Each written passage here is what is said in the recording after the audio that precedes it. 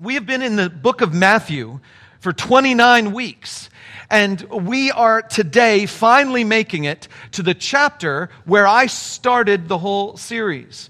There's a verse in chapter 27 where we started this entire series. I'm not going to put it up on the screen, but the one verse just basically shows these people staring up at Jesus on the cross, and they say, if he would come down, then we will believe in him. He claims to be the king, but if he's the king and he dies on the cross, we're not going to believe in him. In order for him to be a king, a supernatural king, mind you, he needs to come down from the cross. And so we started this entire series with this idea that we don't want to follow a king who loses. None of us want to follow a leader who loses. We want to follow the winners. In fact, one of the things I've said multiple times during this series is that all of us have a natural tendency to desire to have a bully in charge as long as we're on that bully's team. We all want to be following the person who is strong enough to defeat our enemies and unafraid to actually do so. And Jesus regularly disappoints people. Because Jesus regularly shows up on the scene and he tells people, I'm not going to fight your battles. In fact, you're going to join me as we sacrifice our lives for the battles the other people are facing. I want you to pray for your enemies and those who persecute you. I want you to love the people who hate you. Jesus is the one who says, I'm going to find a loser and I'm going to love the loser. And if you want to be with me, then either you got to admit that you're a loser or you have to start acting like a loser so that we can start finding the losers. That's basically his approach. And no one wants to follow a king like that. The funny thing is, what we do, especially church people, is we say on Sunday mornings, in the context of a church gathering or around other church people, we talk about Jesus like we want to follow him, and then in our hearts and our minds, we still perceive him as a bully. We still perceive him as the one who is showing up in the future, and he's going to finally judge the world, and he's going to put all the bad people in their place, and he's going to elevate you and me up into this place of glory. And some of that is partially true. But the motive of a heart that wants to follow Jesus because he is the ultimate bully who's going to win at the end is completely misunderstanding Jesus. And it's completely the wrong motive. And it will cause you to be a person who thinks you're following the Savior when you're actually not. Because we get a picture of Jesus time and time again. A picture of Jesus who says things like, lay down your life. Like I am laying down my life, he would say. Now, today we're going to talk about Jesus being crucified. And it's important that you realize the reason he's crucified. It's not given in the text explicitly. But the reason Jesus is crucified is because he was not the bully they wanted. The people back then wanted someone who would conquer the Romans and get rid of the Romans. The Romans were the enemies. The people back then wanted someone who would elevate the law of Moses and get rid of all the people who wouldn't obey it. Those sinners were the enemies. And Jesus was the one who would heal a centurion's servant. And he was the one who would spend time with the sinners. And he was the one who would touch the lepers. And he was the one who wouldn't support the ancient law of Moses and the weird ways they had interpreted it back then. And since he wasn't the Messiah they wanted, they decided to kill him. Now, I'm not going to have the time today, nor do I want to, get into all the nitty-gritty of the crucifixion. Some of you have been to a Good Friday service, and maybe you've heard some things about the crucifixion. Maybe you've heard some things about the way crucifixion happened back in the days of ancient Rome. And I'm not going to get into all the nitty-gritty of all those kinds of things. I will emphasize just a few points that are important for you to know, historically speaking and medically speaking, so that later on in today's message, something we read will click with you. You see, in crucifixion, there were just a few main ways that people died. The number one way a person died when they were being crucified was suffocation. That's the ultimate way they died. The lungs just wouldn't do the job anymore for a number of different reasons. And the biggest problem that would happen is that you would have to push yourself up on the nails. Your feet were that had penetrated your feet, and the nails that were up here in your arms, and you had to pull yourself up on a cross, scraping your back against the wood.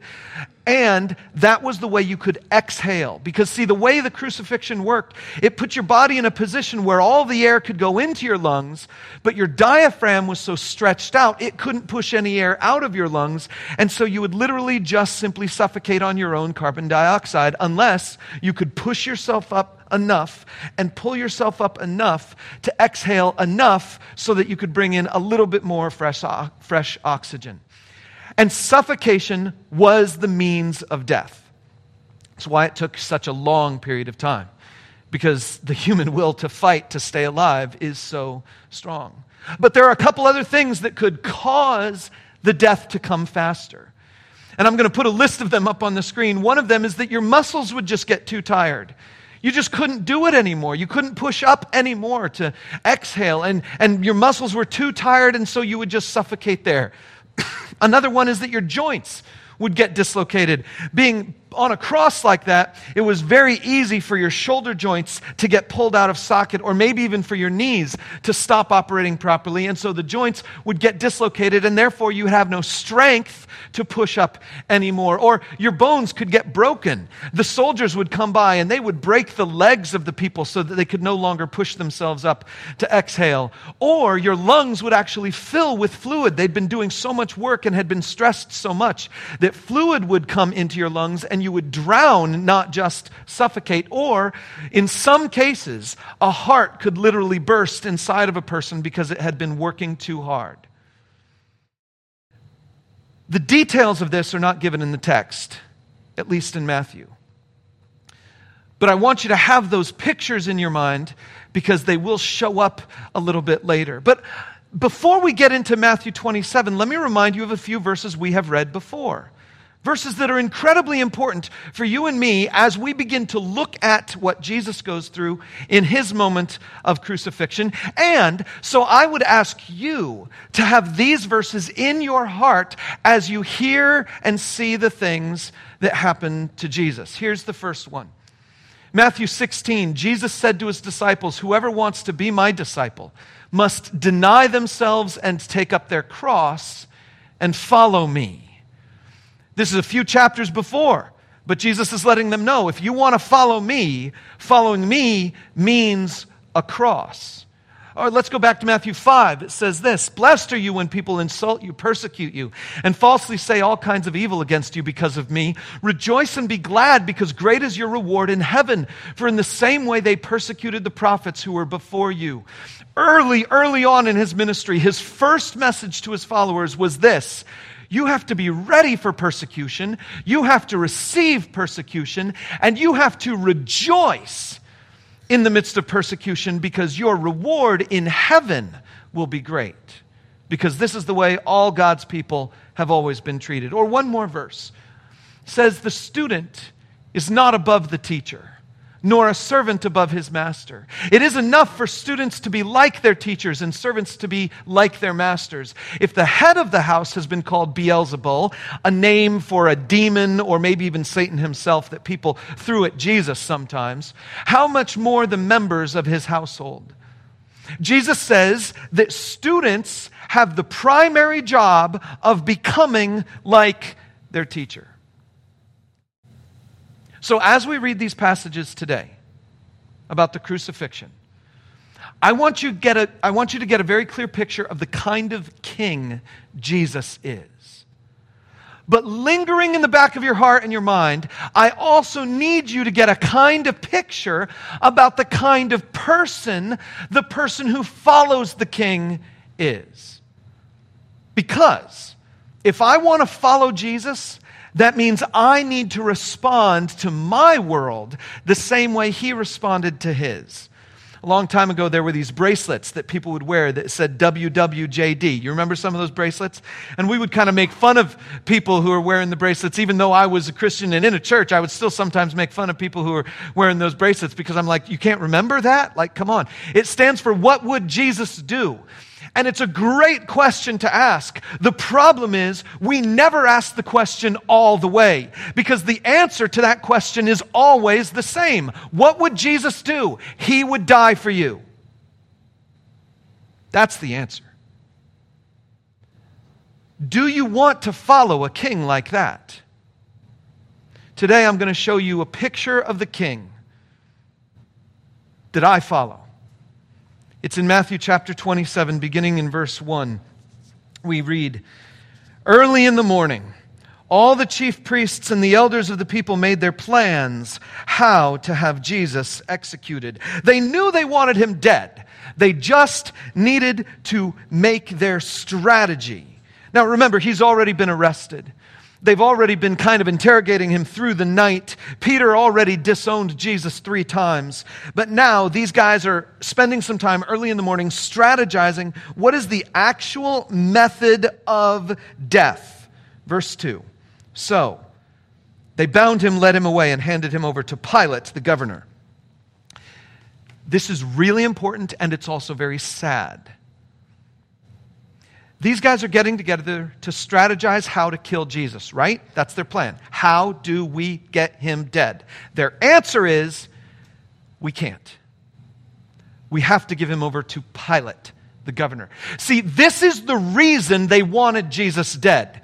Because the Jewish people didn't have control over their own destiny. They didn't have control over their own lives. Everything that they did had to be sanctioned, had to be approved by the government, by the Roman government. And Jesus was clearly not the Messiah they wanted. He was clearly a blasphemer. He even said things like he was the Son of God or something like that. Who would say such a thing? These people couldn't stomach Jesus being such a blasphemer. And so according to their law, they needed to kill him. But according to Roman law, they didn't have the authority to do so.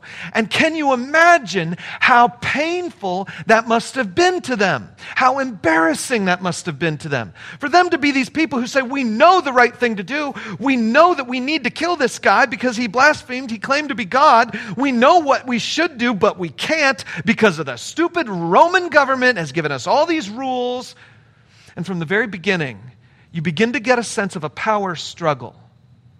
A power struggle between some people who are scheming and the people they have to manipulate to get their scheme to work. This power dynamic is going to play out the rest of this chapter. And in fact, it's one of the key things we'll be talking about in October. But this power dynamic is clear right here. These people want their independence. They want their freedom. And in order to get their independence and freedom, they need some bully to free them from the Roman oppression. But this guy won't do it. And so this guy's going to die. And so this guy, they actually have to bring to the Roman oppressors and say, would you kill him for us? Because we know we're not allowed to. Keep going, verse 3. When Judas, who had betrayed him, saw that Jesus was condemned, he was seized with remorse and returned the 30 pieces of silver to the chief priests and the elders. I have sinned, he said, for I have betrayed innocent blood. What is that to us? They replied. That's your responsibility. So Judas threw the money into the temple and left. Then he went away and hanged himself. I'm going to make just a real brief comment about this right here. There have been a lot of church traditions that have used this verse here about Judas hanging himself as a verse to use to vilify people who have committed suicide.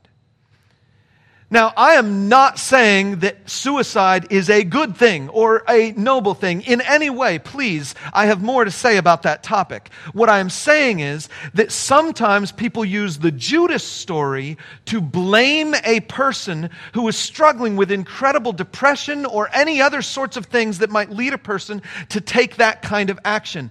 And judging another person is not something we have authority to do. I don't even think you should judge Judas, because at the end of Judas's life, he said, I have done wrong. There are a lot of people who go to their grave without admitting that they have done wrong. I don't think we should be judging, but I will say one more thing. If you have ever been in that place of darkness, if you've ever known someone who has been in that place of darkness, where it feels like there is no future, where it feels like there is no hope, where it feels like you have spent your life, I want to encourage you that if you woke up this morning with breath in your lungs, then God isn't done with you yet. He has a plan and a purpose for your life.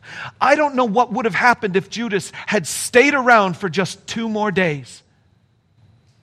Because something happens on Sunday that might have given Judas some hope.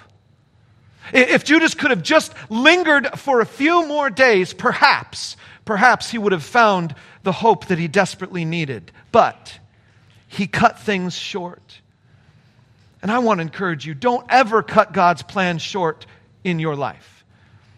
If you are breathing, He's got a job for you, a purpose for you, a purpose in you and through you, and a purpose for the world because of you. Stick with Him. It's a good thing, no matter how bleak things might look at some particular point in time.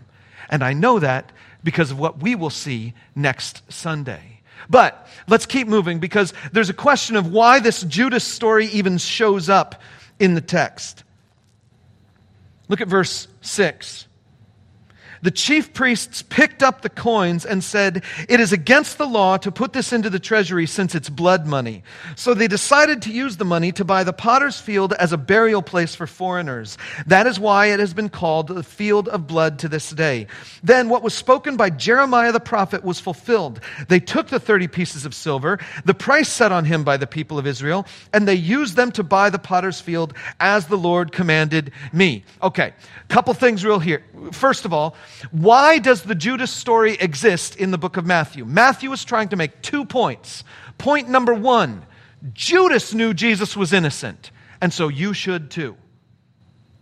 Judas knew Jesus was innocent. The number 1 point is that everybody knew Jesus was innocent. He did not deserve to die. The innocence of Jesus is a foundational Christian principle that must be understood. That's the first thing Matthew wanted you to know. Even Judas knew that Jesus was innocent. The second thing that you need to know is that Matthew believed the whole Judas thing with the 30 pieces of silver was foreordained by God. Matthew believed that the Old Testament had prophesied Jesus would be crucified. Matthew believed that Jesus' betrayal into the hands of these people was because of prophecy and to fulfill prophecy. Now, I got to give you a little bit of a disclaimer here. Matthew says it's Jeremiah who gives this quote, and then he gives us a quote. But guess what? There's nothing in Jeremiah that sounds anything like what Matthew just quoted here. In Jeremiah, there's never a reference to 30 pieces of silver. It's just not there. And so the question is, was Matthew making this up? Is he lying to us? What's going on?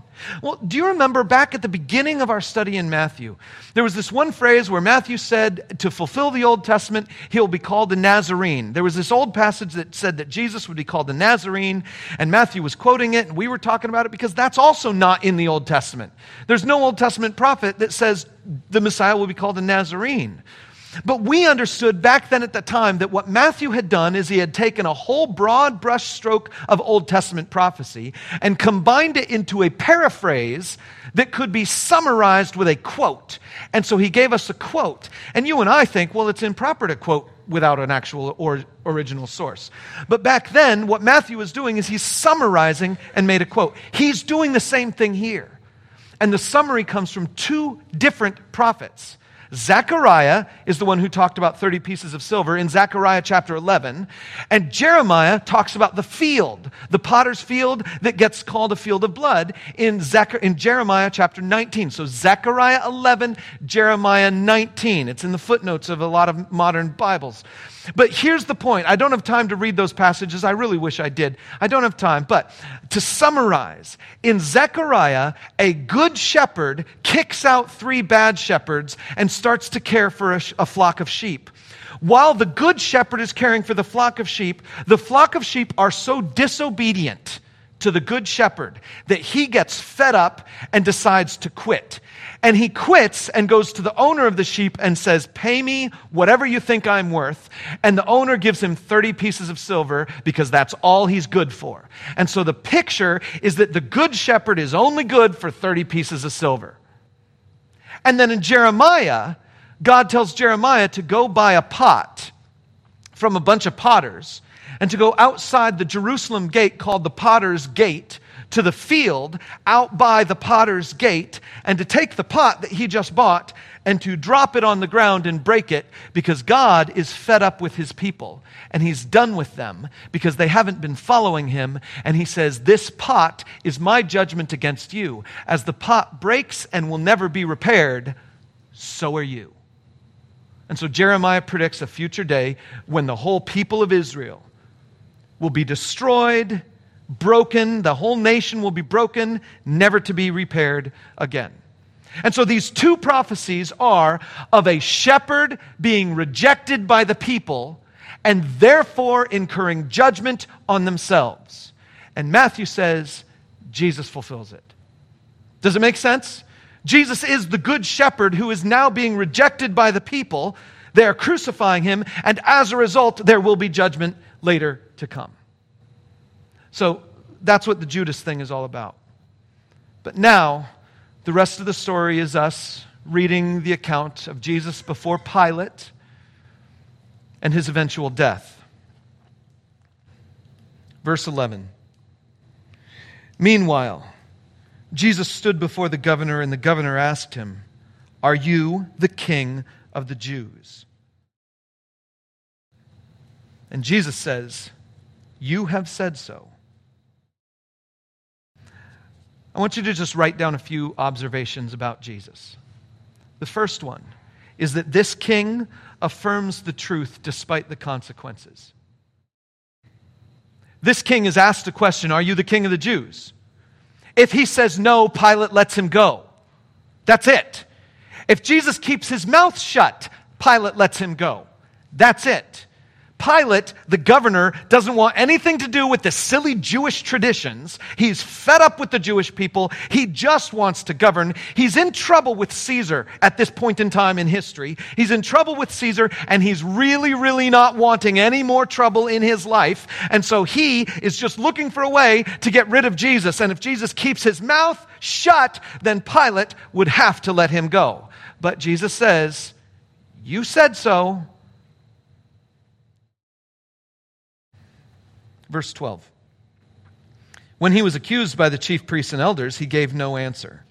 Then Pilate asked him, "Don't you hear the testimony they are bringing against you?" But Jesus made no reply, not even to a single charge, to the great amazement of the governor. Write this down. This king does not defend himself against accusation. Jesus will affirm the truth about himself, but he will not defeat a lie about himself. Do you see the difference? Jesus will affirm the truths about himself, but he doesn't even address the lies about himself. It's an amazing decision and an amazing king. Verse 15. Now it was the governor's custom at the festival to release a prisoner chosen by the crowd. At that time they had a well-known prisoner whose name was Jesus Barabbas. There's a footnote there that says a lot of manuscripts don't have the word Jesus there, but most scholars think it should accurately be there. That Barabbas' name was Jesus Barabbas, which is fine because Jesus was a very common name back then. It was actually just the word Joshua. In fact, Jesus' name in Hebrew and in Greek is basically Joshua. It's just for some reason we get it through Latin and then German, and so we call him Jesus. But his name in Hebrew would have been Joshua. So Joshua or Jesus Barabbas. So when the crowd had gathered, Pilate asked them, "Which one do you want me to release to you? Jesus Barabbas or Jesus who's called the Messiah?" For he knew it was out of self-interest that they had handed Jesus over to him. While Pilate was sitting on the judge's seat, his wife sent him a message, "Don't have anything to do with that innocent man, for I have suffered a great deal today in a dream because of him." But the chief priests and the elders persuaded the crowd to ask for Barabbas and to have Jesus executed. "Which of the two do you want me to release to you?" asked the governor. "Barabbas," they answered. "What shall I do then with Jesus who's called the Messiah?" Pilate asked. They all answered, "Crucify him." "Why? What crime has he committed?" asked Pilate. But they shouted all the louder, "Crucify him." Now I could make comments about an unjustified crowd yelling for whatever it is they want because they've been whipped up by something or someone.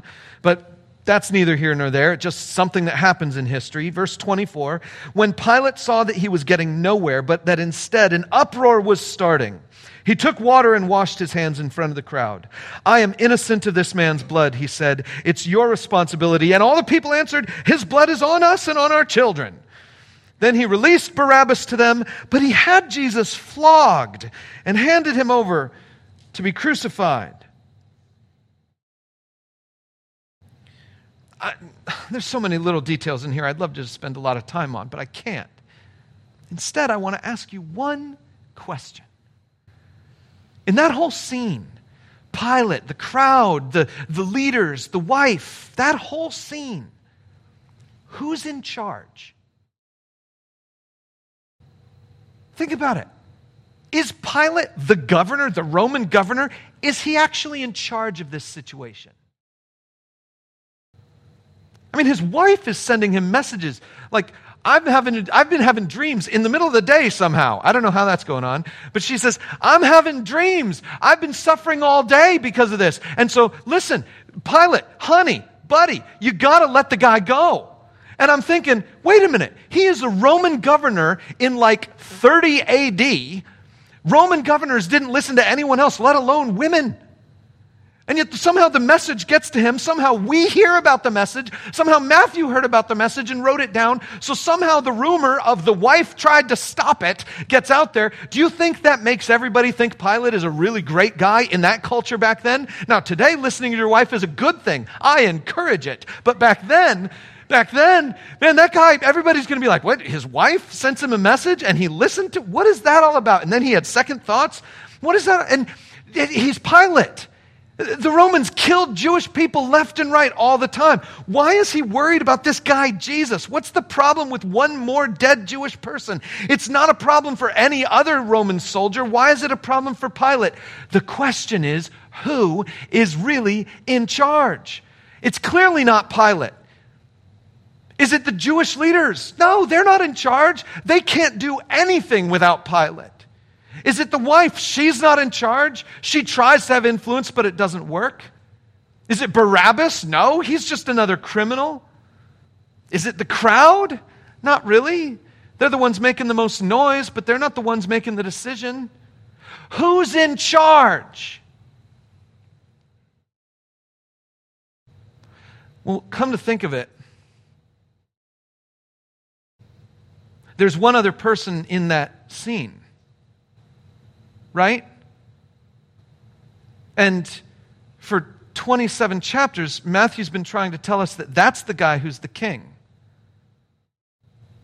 So you got a governor, you've got a wife, you've got leaders, you've got a crowd, you've got a criminal, and you've got a guy that Matthew's been telling us is the king. Which of all these characters, this guy that, even Pilate says, are you the king? Which of all these characters has walked on water? Which of all these characters has told the wind to quiet down? And it did. Which of all these characters has, with a wave of his hand, caused 1,000 demons to leave a man and enter a bunch of pigs and run him off a cliff? Which of these characters in this story is in charge? You see, Jesus is not, please, don't ever get this idea in your head.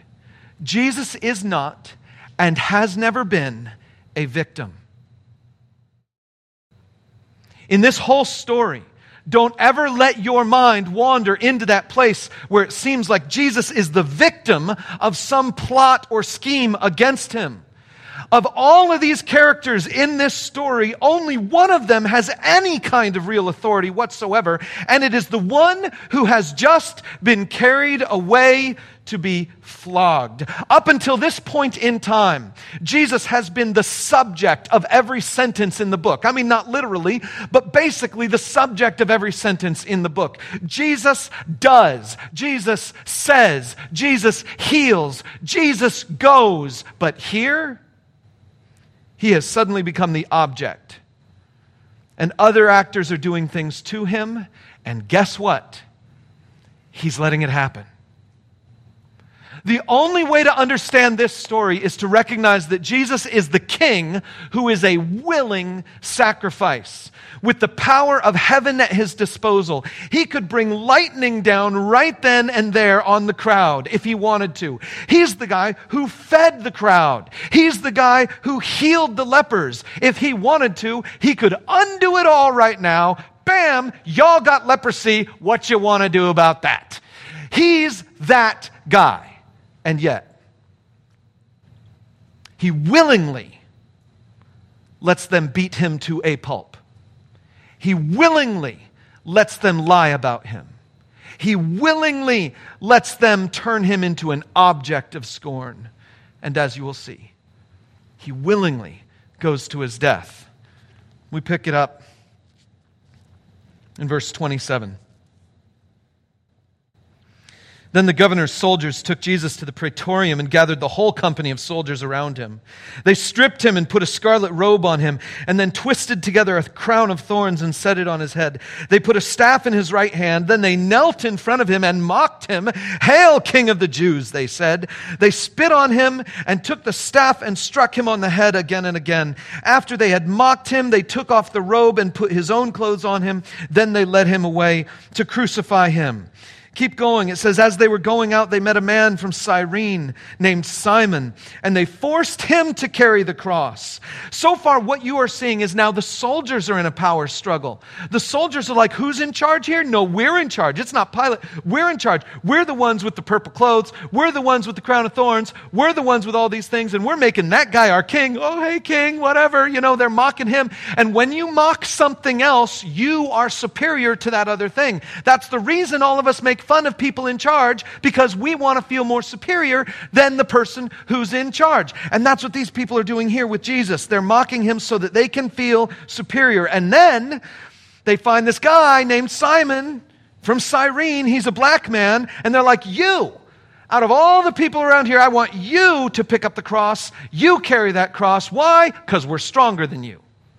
And we can make you do whatever we want you to do. They came to a place called Golgotha, which means the place of the skull. There they offered Jesus wine to drink, mixed with gall.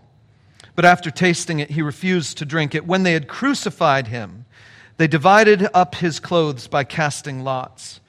And sitting down, they kept watch over him there. Above his head, they placed the written charge against him. This is Jesus, the King of the Jews. Everything they're doing here is an exercise of power. It's an exercise of them trying to exert their own personal power over this situation. And so each one of these soldiers is getting creative with new ways for them to exert personal power. But I got to tell you, when I was younger, this inscription over the cross, the inscription that says, this is Jesus, King of the Jews, that inscription, I always thought when I was a kid, I always thought it was Pilate, who was actually a pretty good guy, putting a notice on the cross because Pilate was trying to say, even though we're killing him, Jesus is a good guy. And there was a part of me that was like, oh, it's so fitting that there's at least someone there who recognizes who Jesus really is. And so even though the whole government thing is killing him, someone there is really recognizing who Jesus is. And I was like, okay, so someone needs to have a little hand clap for that. And then I grew up. And I realized how insidious that statement actually is. Because, see, the truth of it is, these people have just crucified Jesus after beating him up and whipping him and flogging him. And so he is just absolutely covered in blood. He is head to toe, barely recognizable as a human being. And he is looking just absolutely disgusting and gross. And so when they put a sign on top that says, this is the King of the Jews, that is a power play. Because they're saying, oh, hey, everybody, you want a king? Look at the kind of king that the Jews come up with. Look at the kind of king the Jews get. Look at how insignificant, how weak and worthless this guy is. Look at how gross he is. That's the kind of king those people get. And so they put this sign up top to say, look at the kind of king you have and look at what we can do to him. Ha ha ha ha. The Romans are now exerting even more power over the situation by putting that sign above Jesus' head. But you need to know that something even bigger is going on for you and me today. Because it's true. The kind of king that God gives us is the kind of king who's bloody and beaten and won't fight for himself, and the king who sheds his own blood. All of us want a king who sheds other people's blood. We want a king who's going to fight our battles and he's going to shed the other people's blood. And that's the way most kings operate. The king is safe. He's in his tower or he's back in the back of the army or whatever. And other blood is always shed, but never the king's until this moment. And the king of the Jews is the king who sheds his own blood.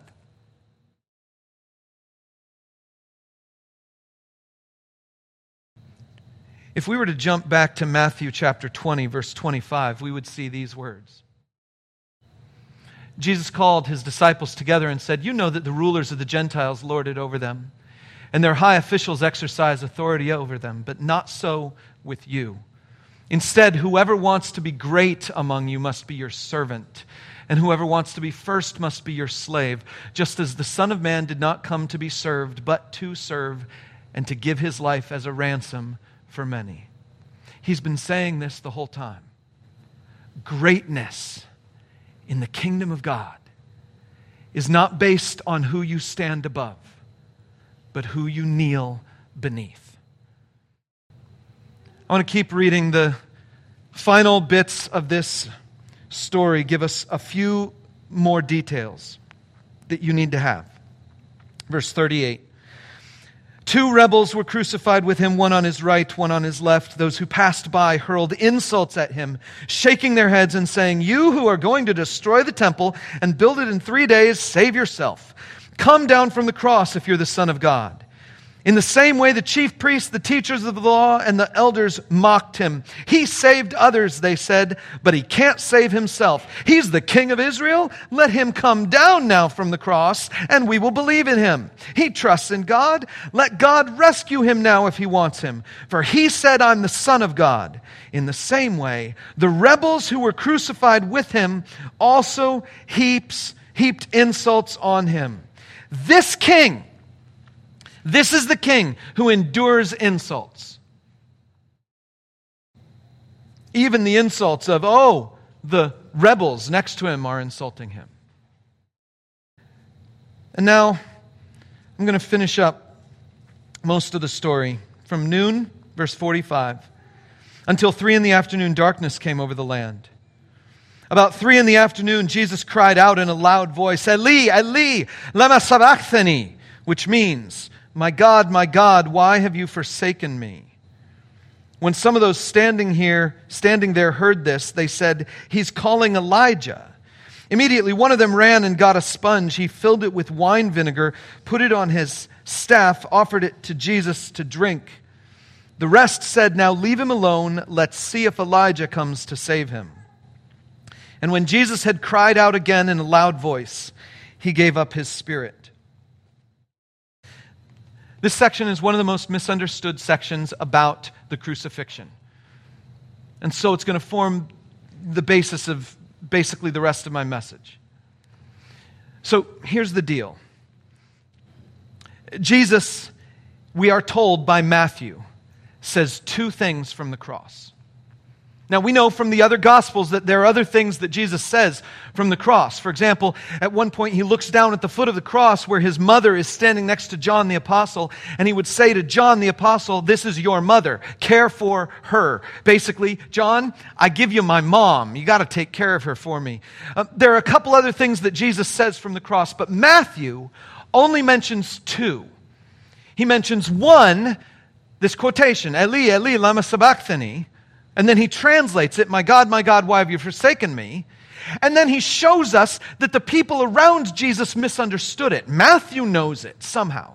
Matthew knows what Jesus was saying, but the people standing around Jesus at the time thought he was calling out to Elijah, because Eli is the Hebrew word for my God, and Eli is the first half of Elijah's name. Elijah's name in Hebrew is Eliyah, which means Yahweh is my God. And so Eli is the first half of Elijah, and so they thought maybe he's just using a nickname that no one ever used. But anyway, so they misunderstand what Jesus is saying, and I tell you the truth, many people have misunderstood what Jesus is saying here. Before I get into that piece, though, Matthew tells us Jesus says two things, and he only quotes one of them. The other thing is something that Matthew, I don't think, heard, but John did. See, Matthew wasn't actually at the cross. He had run away and stayed away. But John stayed at the cross. And in John's gospel, we get to hear, after they gave Jesus this wine vinegar mixed with gall, after they give him this stuff, he drinks it, he says something, and then he gives up his spirit. And in John, we read this. When he had received the drink, Jesus said, "It is finished." With that, he bowed his head and gave up his spirit. So John tells us the phrase was, "It is finished." Now, here's why that's all interesting to me. You see, there's this tradition in Christianity that I believed for most of my life. I held for most of my life. A tradition in Christianity that when Jesus said this phrase, my God, why have you forsaken me?" That was the moment in human history, the first time ever, when the relationship between the Father and the Son had been separated. Because the sin of the world had been put upon Jesus while he's on the cross. And since the sin of the world had been put on Jesus while he's on the cross, the Father, who is perfect, cannot look at sin. And so he turned his face away so that he wouldn't see the sin on Jesus. And in that moment, for the first time ever, the relationship between Father and Son was severed somehow, in some relationship way, and Jesus cried out, my God, why have you forsaken me?" And the standard traditional story that I have heard my entire life, that is present in some songs that we even sing here in this place, is that Jesus is so covered with sin that the Father turns away. And I no longer believe that. Because there is something going on here that is bigger and deeper than Matthew knew. For this entire time in the book of Matthew, we have been seeing Matthew quote the Old Testament, and then we've looked at the Old Testament quotations time and time again. We've gone back to the Old Testament to see what the quotation is that Matthew is referring to, and we've learned a lot of really cool things by doing that. But here, because Matthew wasn't there at the cross to hear what Jesus said at the end, Matthew didn't get the full picture of what was being quoted. Because you gotta know, there is a psalm that begins with the words, my God, why have you forsaken me?" and ends with the words, "It is finished." And I do not believe Jesus was saying something off the cuff. I do not believe Jesus was saying something because he was complaining. I believe that Jesus knew this psalm, and I think, in fact, he probably was in his heart quoting it until he made it to the end. And that's when it ended. And so I want to share that psalm with you today. It's Psalm 22. Yeah, the one right before, "The Lord is my shepherd, I shall not want." The one right before, "I might go through the valley of the shadow of death and fear no evil." The one before that. And it was written by David. And remember, Jesus is the super David. He's the King David of all kings. And in Psalm 22, we read some amazing words. My God, why have you forsaken me? Why are you so far from saving me? So far from my cries of anguish? My God, I cry out to you by day, but you do not answer. By night, but I find no rest. Yet, you are enthroned as the Holy One. You are the one Israel praises. In you our ancestors put their trust. They trusted you, and you delivered them. To you they cried and were saved. In you they trusted and were not put to shame. But I'm a worm and not a man, scorned by everyone, despised by the people. All who see me mock me. They hurl insults, shaking their heads. He trusts in the Lord. They say, let the Lord rescue him.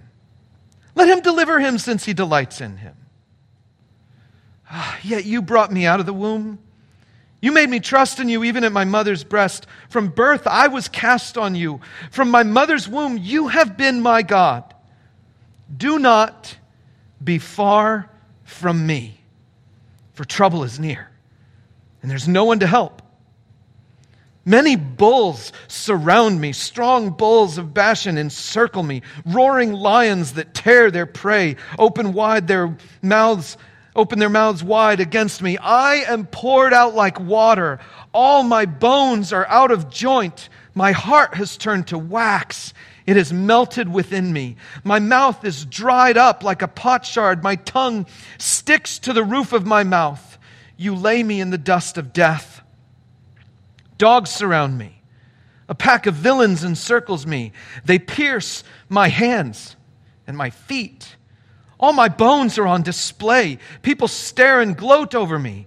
They divide my clothes among them and cast lots for my garment. But you, Lord, do not be far from me. You are my strength. Come quickly to help me.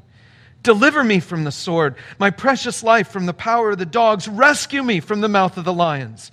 Save me from the horns of the wild oxen. I will declare your name to my people.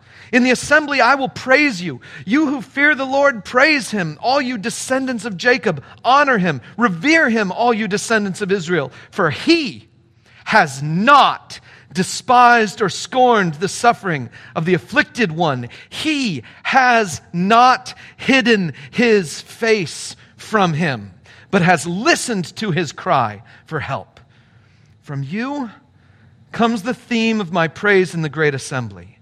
Before those who fear you, I will fulfill my vows. The poor will eat and be satisfied. Those who seek the Lord will praise him. May your hearts live forever. All the ends of the earth will remember and turn to the Lord, and all the families of the nations will bow down before him. For dominion belongs to the Lord, and he rules over the nations. All the rich of the earth will feast and worship. All who go down to the dust will kneel before him. Those who cannot keep themselves alive, posterity will serve him. Future generations will be told about the Lord.